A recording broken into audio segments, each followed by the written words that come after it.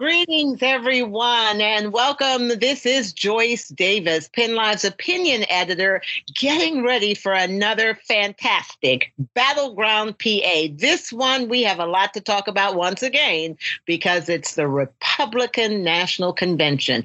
Stay tuned. We will have Rajette Harris, our Democratic analyst, and Jeffrey Lord, our Republican analyst, join us to discuss what went right and did anything go wrong. Stay tuned. We'll be right back. This is Battleground PA, a PennLive podcast discussing the issues that matter to Pennsylvanians and documenting the events in our state that will shape the battle for your vote in the 2020 presidential elections.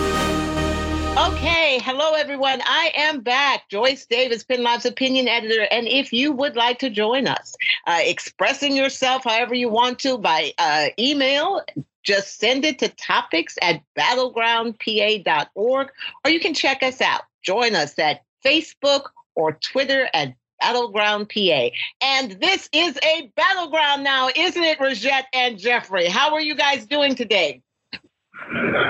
Just great. Excited. Things are getting started for sure. Things are definitely getting started, but I'm going to have to tell both of you, these conventions are exhausting. Okay, I mean, unless you're really a part of it and into it, you are sitting there. It is so exhausting following everything, however scintillating it may be. So here's what we're going to do. We're going to start off with Jeffrey telling us, giving us his overview of how things have gone for these beginning days of the Republican National Convention. I think they've been great. And one thing I must confess to, this is a difficult thing to put a convention on in this fashion, in the virtual form. But the thing that amused me, and I think the results showed, I did see a news story out here on my vacation that the Republicans had people who had helped produce The Apprentice putting their show together. And I think it's been, from what I'm seeing, very effective. The pardon of the bank robber turned Christian, the immigrants that were being sworn in, legal immigrants, to emphasize his support for legal immigration. And, I guess there was a businessman there to talk about the economy and all of that. And then the one that I thought was particularly interesting was Nicholas Sandmann, the Covington Catholic high school student who sued CNN and the Washington Post and won in both cases. They settled in both cases. So, taken together, I think it's been great. They're doing very well, and there will be more of this kind of thing tonight. Yep, it's going to go on, but it is a lot to stay in tune with, because there was a lot happening on these nights of the Republican National Convention. But Rajette, I just want to let you chime in here to get your overview of how you think things went. Well, the Republicans had less time than we did to put together. They had really just a couple weeks. So considering that, if I take my Democrat hat off and I'm objective, it really is a great production. And I think that it is touching the Republican base, obviously. I'm not sure how much it's broadening out, but I do think that it is riving up the base. A couple of specifics. Last night, Daniel Cameron, the 34-year-old African-American Attorney General of Kentucky, definitely a rising star. And he was the perfect person to call out Joe Biden and on some of the comments he made about who Blacks should vote for. So I definitely think he's a rising star, and I'm curious to see how he handles the Breonna Taylor case moving forward, since he did mention her name last night during the speech. I liked Melania Trump's speech. She has something her husband does not have, which is empathy. She addressed the coronavirus head on. And, she said, my thoughts and prayers are with the families who lost loved ones. And that's really what people want. They want acknowledgement. Yeah, she acknowledged. Mm-hmm. Yep. Yeah. I think that's a good point. We're going to delve into Melania clearly a little bit more, but let's But just one more thing, though. I do think there are some political gimmicks, though. As we know, the president is using the White House he's not under the Hatch Act. That's true. But they have delved away from tradition. I do think there are some political gimmicks. The pardon, I'm a big fan of pardons. I think more people should get pardons. I don't think the convention was the right place to have it. I think it takes away from the magnificent of it, of what it means. Same thing as with the naturalization ceremony. Again, the ceremony itself is great, but this is one of the most anti-immigrant presidents that we have. So it just came off as gimmicky to me. And Pompeo, I do not think I don't think Pompeo should have spoken at all in his position, let alone from Jerusalem. So I think that was inappropriate. But with that said, overall, and Tim Scott was definitely a highlight as well, big time. But I do think it's great production. I do think it's speaking to the Republican base. So, Jeffrey, that one of the things rebut some of this stuff, but let me just ask you this as you go into your rebuttal. What I kept trying to figure out as I was stepping back and looking at this is really who were they trying to reach? Because we see that the numbers were low. I mean, not necessarily low, but they weren't as high as even what the Democrats did as far as ratings. I'm not sure what happened on social media either, because as we see, that's how a lot of the young people are tuning in. But let's hear your thoughts and tell us who really was the message for this. Was it the base, or were we trying to pull in other people? Oh, I think it was probably beyond the base. I mean, when you talk about emphasizing that he's not opposed to legal immigration, he's opposed to illegal immigration, and highlighting this by having 5 new American citizens sworn in who did it all the right way is a great way to emphasize this. And one of the things, speaking of Daniel Cameron and Tim Scott, one of the sort of never mentioned responsibilities of an incumbent president is to showcase and provide a platform for the future stars of the party, whether it's the Republican or Democratic Party, because all the attention at these things inevitably goes to the nominee or the incumbent president who's being renominated. But both parties are filled with people who will be stars and important players and perhaps presidential nominees and presidents themselves. So showcasing them, getting them out there as they did with Daniel Cameron and Tim Scott, and for that matter, Nikki Haley, is a very important thing to do, because there will be assuming Donald Trump wins re-election, the race will start the next morning for the 2024 nomination. And so various of these people, I mean, Tim Scott's already in the Senate. I suspect at some point Daniel Cameron will be governor or senator from Kentucky. This is what you do. This is one of your party leader responsibilities, and I think it was well done. Well, let me just say this. I hear what you're saying, but both of you have indicated that you thought the production and all was well done. But I'm going to tell you, I sat back and I looked at it, and I'm telling you, as an average person, which is what I am, right? Even though I have to do, right? Aren't we all? Saying, aren't you asking so much of us, especially after you've gone through all of these nights of a Democratic convention? Is that why perhaps people are trailing off, and that are you really getting the average person to sit there? I know you're trying to reach out to, this is for both parties, but are you really? I mean, it's almost like save your breath. Who's up at 10:30, 11 o'clock listening to this, right? I mean, I've got it right in front of me. There were 7 million Fox News viewers watching this Monday night. There were 2 million for CNN. Which apparently is what was happening during the Democrats. And I'm wondering if that's because people are just exhausted now. I mean, I think people are tired of politics, not of the convention. Remember, this is normal. One party has one the following week, the other party has theirs. So that part didn't change. I think it's the partisanship, because when you look deeper at those numbers, the Democrat week last week, more people watch MSNBC, and the non-Democrats kind of tuned out. Now, if we're just talking networks, we can't obviously know what people did online. Now, this week, you have Fox News ratings are up, and then the MSNBC, CNN's ratings are a little bit low. I think it indicates the extreme partisanship of our country and how people aren't open to listening and hearing different views. They'd rather go online and demonize the speakers and the ideas of the other party. And I think that's one reason why we can't get anything done. Now, remember, if we look at the time zone, you're right, it's late for us, but, over in California or somewhere, it's not as late. We have the time zone issue here, but I think people are exhausted. I mean, these elections, at least on the Democrat side, people have been running for president for 2 years.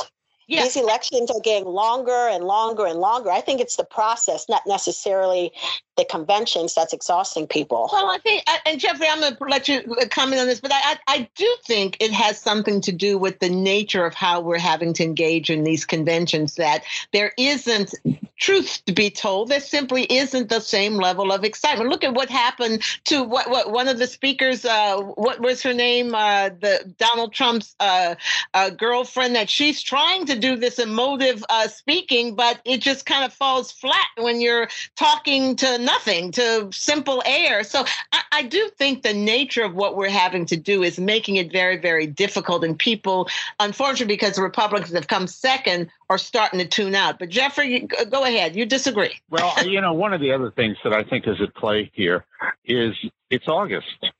America, America, like me, are on vacation. Lots of them. Yeah. And, when they're on vacation, I think the absolute last thing they want to do is sit down and watch a political convention on television. That's what I'm to be perfectly candid. Especially one speech after the next, and especially if you're on the East Coast and you're starting to get sleepy. Right. I just think that's a problem, and it was destined to happen because of the nature of this. But it could be about the candidates too. Yeah. I mean, I'm surprised. Remember last week, Jeffrey, you told, when we did our Facebook Live, you told viewers to look at the Democratic platform, look at the Republican platform, make your own decisions. Right.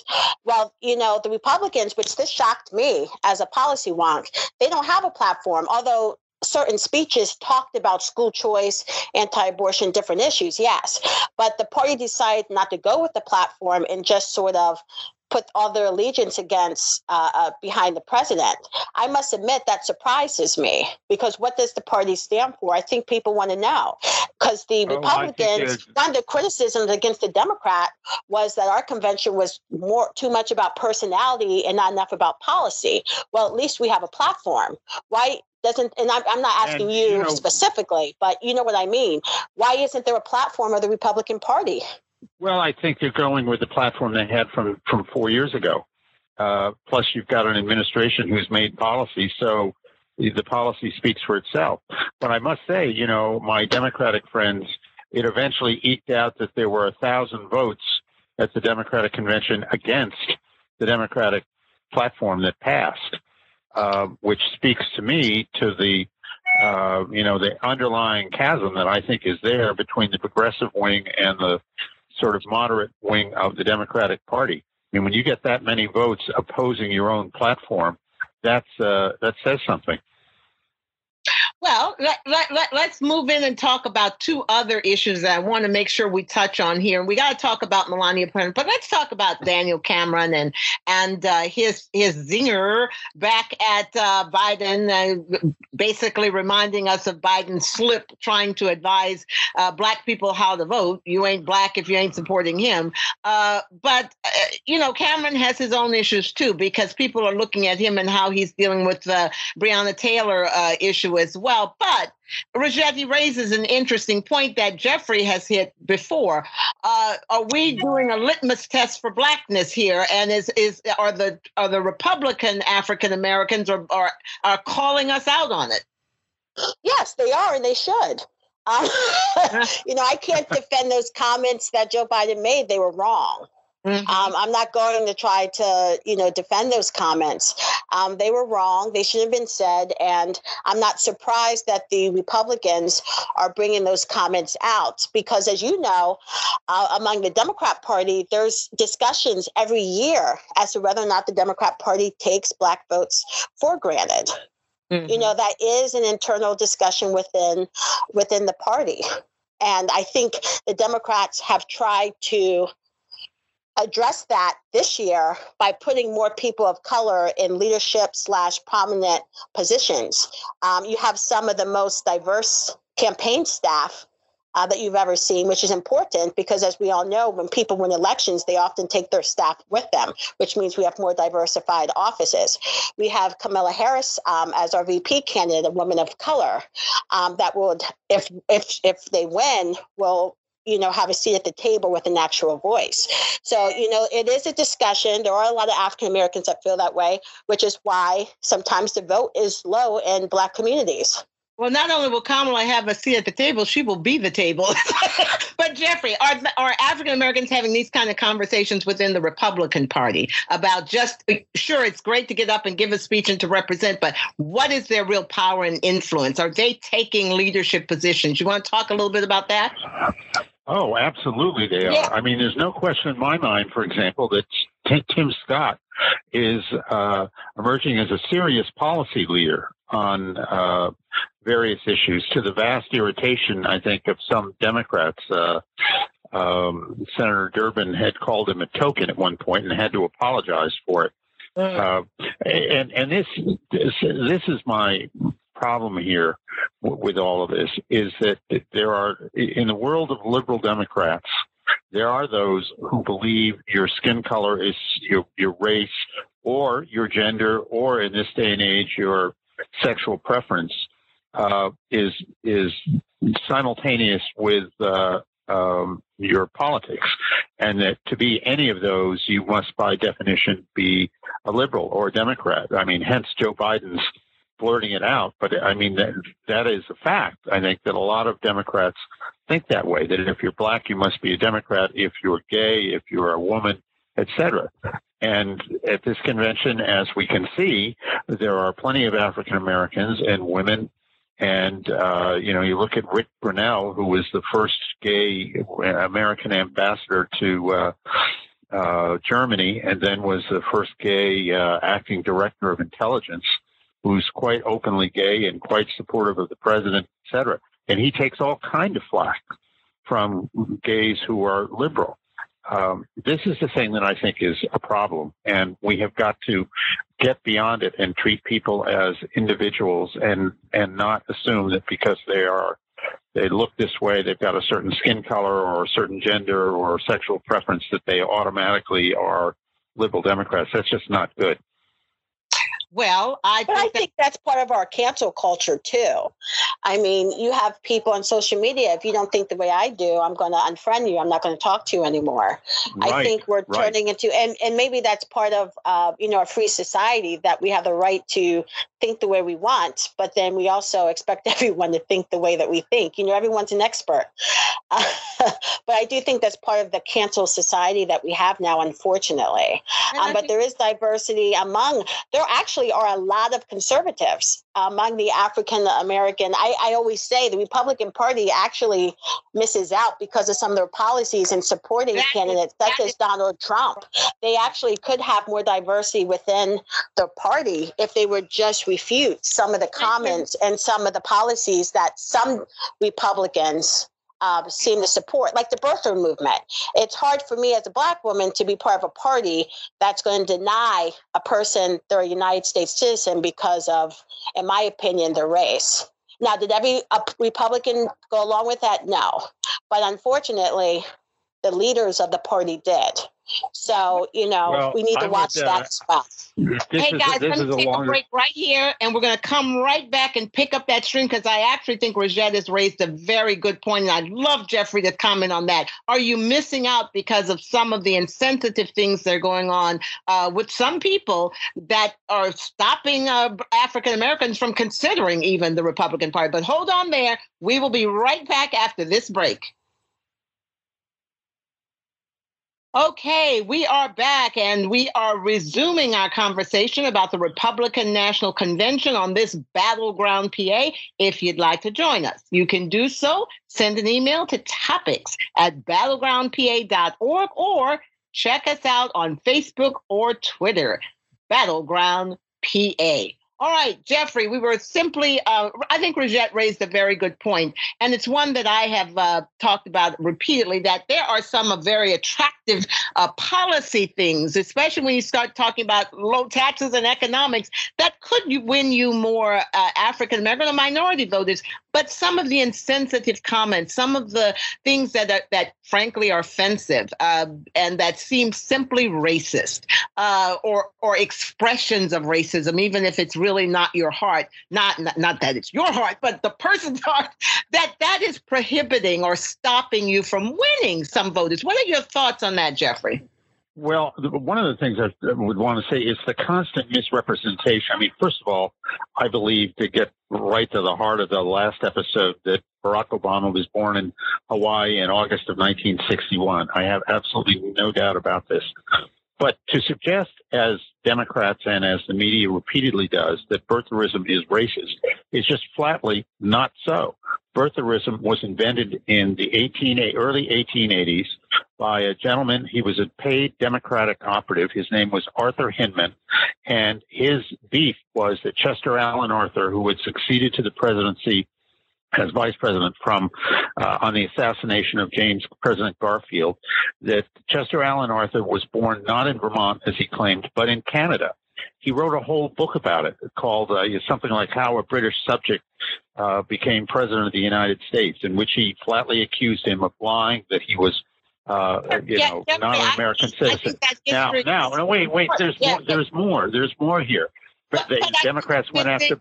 They went after Barry Goldwater in 1964 because he was born in the territory of Arizona, not in the state of Arizona. They went after Governor George Romney.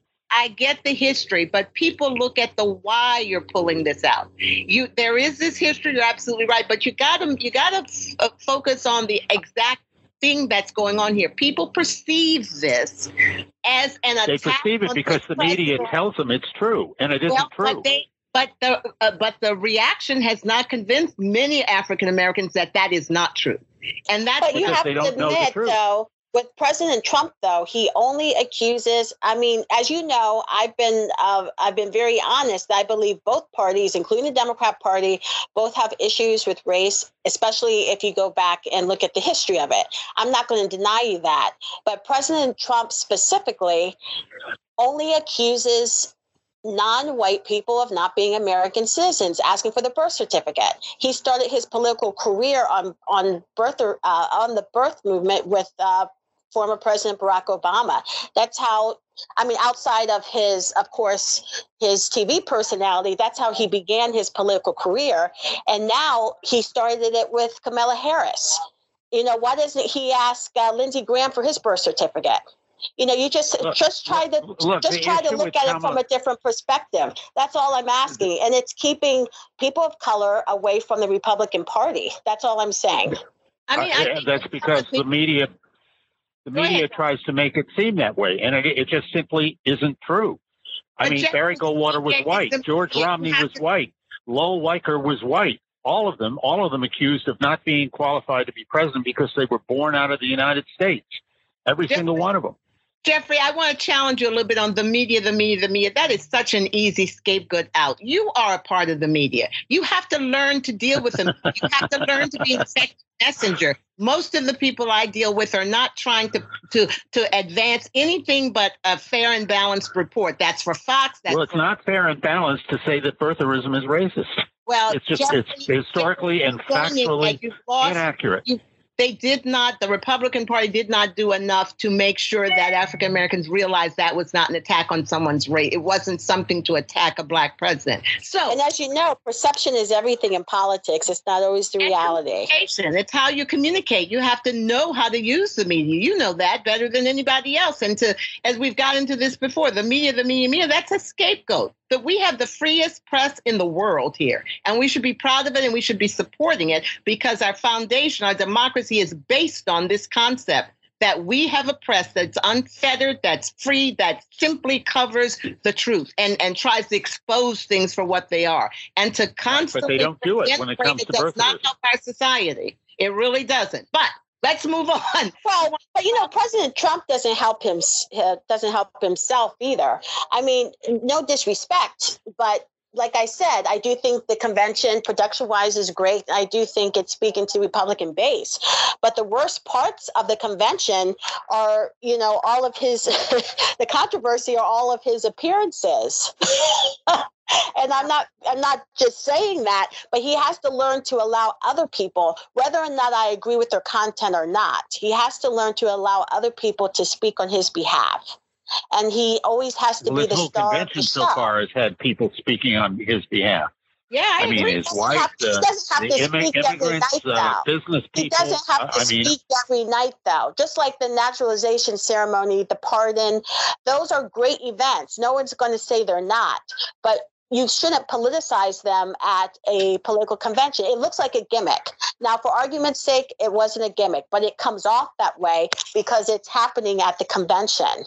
There was some criticism about there was some criticism, Jeffrey, about why do that then, that it kind of cheapens it. It kind of, we're happy to have people get pardons if they deserve it and all of that. But, it's better not to mix it in with the politics. It would just seem bad. Well, but anyway, go ahead.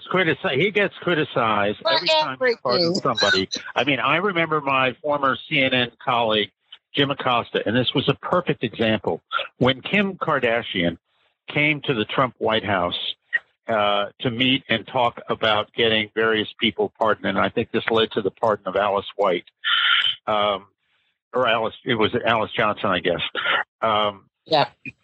Jim Acosta stands there on the White House lawn and says that really she doesn't have a place there because she's an entertainer and she shouldn't be involved in something like this. And somebody did some research and found out that John Legend came to the Obama White House to urge pardons for somebody, and Jim Acosta thought it was terrific and interviewed John Legend and, what a great thing you're doing, et cetera, et cetera. It's all because Donald Trump does it, and he can do exactly the same thing as Barack Obama, and he gets criticized for it. And that's a good point. You get into all this never Trumpism stuff. Yeah, let's go forward. I won't disagree with that. I mean, I've seen panels of just all Democrats, analyzing the convention on some of the national news stations. So everyone has their point of view that they're trying to push, which I think is another reason why some voters are probably watching it online versus. Well, unfortunately, I think to the pageantry aren't watching it. I think many voters aren't watching it. I think only the politically engaged really are going this extra mile. But let's move on out because I do want to end with our discussion. Now, I'm going to tell you, in some ways, and I'm going to put that because I was very impressed in some ways with Melania Trump. I really was. Especially when she went to Ghana and then she talked about her personal experience. And it just seemed like it really was her expressing some very noble sentiments. And I don't know how you guys saw, but I thought the speech tried to do too much, frankly. She touched on almost so many things, but that part resonated with me. I said, finally, I hear something from that really seems to be sensitive, speaking to people who are hurting in this country. First of all, hurting from the virus, but also hurting from racism. She dealt with that, Jeffrey. I mean, don't you think she did a good job? And that this is I do. People are talking about the tone is so much even different from her husband. Well, they're different people, and she is the first lady. She's her own person. I met her somewhere along the line. I mean, she's a very impressive person, and she's exactly the right person to be out there. They would send Bill Clinton out to smooth the rough edges of Hillary, which I always thought was kind of amusing. I mean, this is what spouses quite frequently in both parties are called on to do. And it's one of those things. It's like I was saying earlier about how presidents and presidential nominees have a responsibility to bring forward rising stars in their party. It's an unspoken thing, and it's an unspoken deal with spouses that you are there to sort of burnish your rough edges, significant others. Rough edges, right? I mean, that's what you do. That's right. So, I mean, I'm old enough to remember when Lady Bird Johnson was out there to soothe the LBJ's rough edges, of which there were many. Well, Rajette, it's just the way it goes. Yeah, Rajette, I will tell you, this will not be the first. I mean, I really was a bit confused. How could this woman who has such a heart, it seems, be with this man who's so mean sometimes? It's like, she's not the first wife who's been with a husband. You scratch your head to wonder, why is this woman with him, right? I mean, that's what was so striking was the differences. And they said that she actually wanted this speech to be her own, and she didn't let it go through the speechwriters, the campaign and whatnot, because she didn't want it changed. And maybe that's why the tone was so different, that she wanted to reveal her.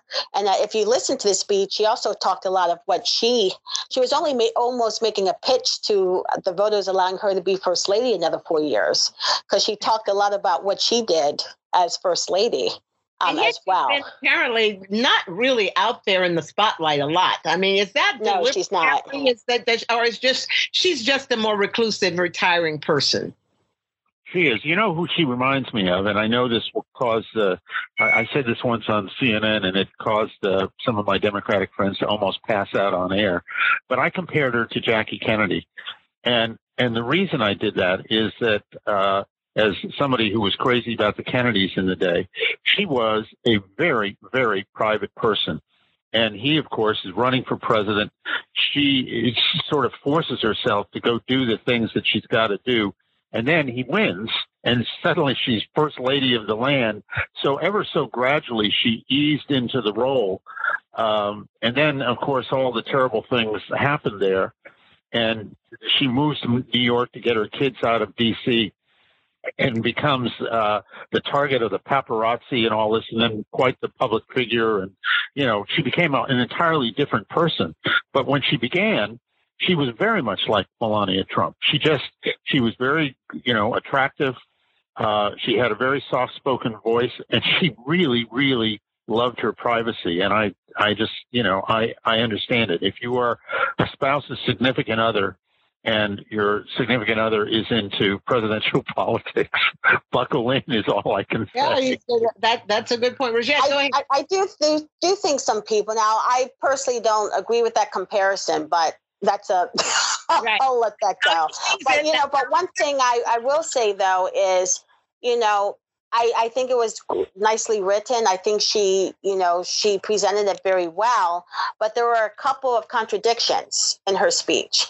And for instance, she spoke very well about the race relations issue, especially now. I mean, we're going through this again with Jacob Blake, which I'm sure we'll get to it, in another podcast. But she talked well about that issue. But yet she was also one of the individuals who requested, former President Obama's birth certificate. So, sometimes you have to match people's actions with their words. But if I look strictly from last night, she presented very well. The speech was well written. She gave it well. And it's just interesting how I personally view this president as very anti-immigrant, but then you see his wife standing there, an immigrant, and it just doesn't make sense to me. I don't understand. Well, and I think a lot of Americans are confused like I am. No, but as Jeffrey said, the president is against illegal immigration, not legal immigration. So he wants people to come through the right routes, except one of the issues that I have is that when you're a refugee and you're fleeing, you pick up and you run. And that's one of the things that I think has not been well understood by the administration, that some of the people coming to those borders are fleeing for their lives and they're desperate and they can't check a book and say, what law, what section should I apply for? That's where the compassion and understanding of a people comes in. So, but I get the distinction that Jeffrey made. So let me ask you guys this: as you're looking at all of this, and we still have a little bit to go with the Republican convention, what difference is this going to make to voters? Honestly, Jeffrey, do you think you're going to win some independent voters or pull over some Democrats with this convention? Well, I just, as a general rule, am sort of skeptical about any convention's ability to do that. And again, I'll use the term you don't want me to use, which is the media. It's catnip. These stories are catnip for people in the media. I mean, we've already seen stories that Joe Biden didn't get a bounce out of it. Bounce is the operative word here. I mean, after every convention of both parties, all of the time, there are stories about did whatever party, did whatever candidate get a bounce? Because he was already so far ahead in the polls. That could be part of the reason. I just think, very quickly this will fade and we'll be into the actual campaign. And then the stories will be, so-and-so said such and such today. It's controversial or it's boring or whatever. Right. And then 24 hours later, we'll get another one, and that one will be forgotten. So, end of this, it just winds up. What's the last big bite before the election?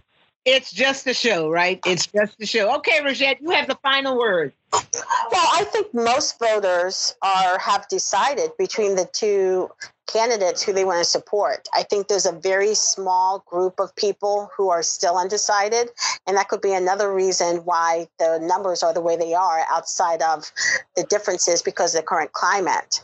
I do think that the race officially starts next week. On the Democrat side, our vice president candidate and surrogates are doing a lot of virtual events trying to reach out to voters. I think both conventions are doing what they needed to do, was to excite their bases. Mm-hmm. And once the bases are excited, then you can start to grow on that base. But I still conclude that this is going to be a very close race. I do not think it is decided yet, and we still have a long way to go.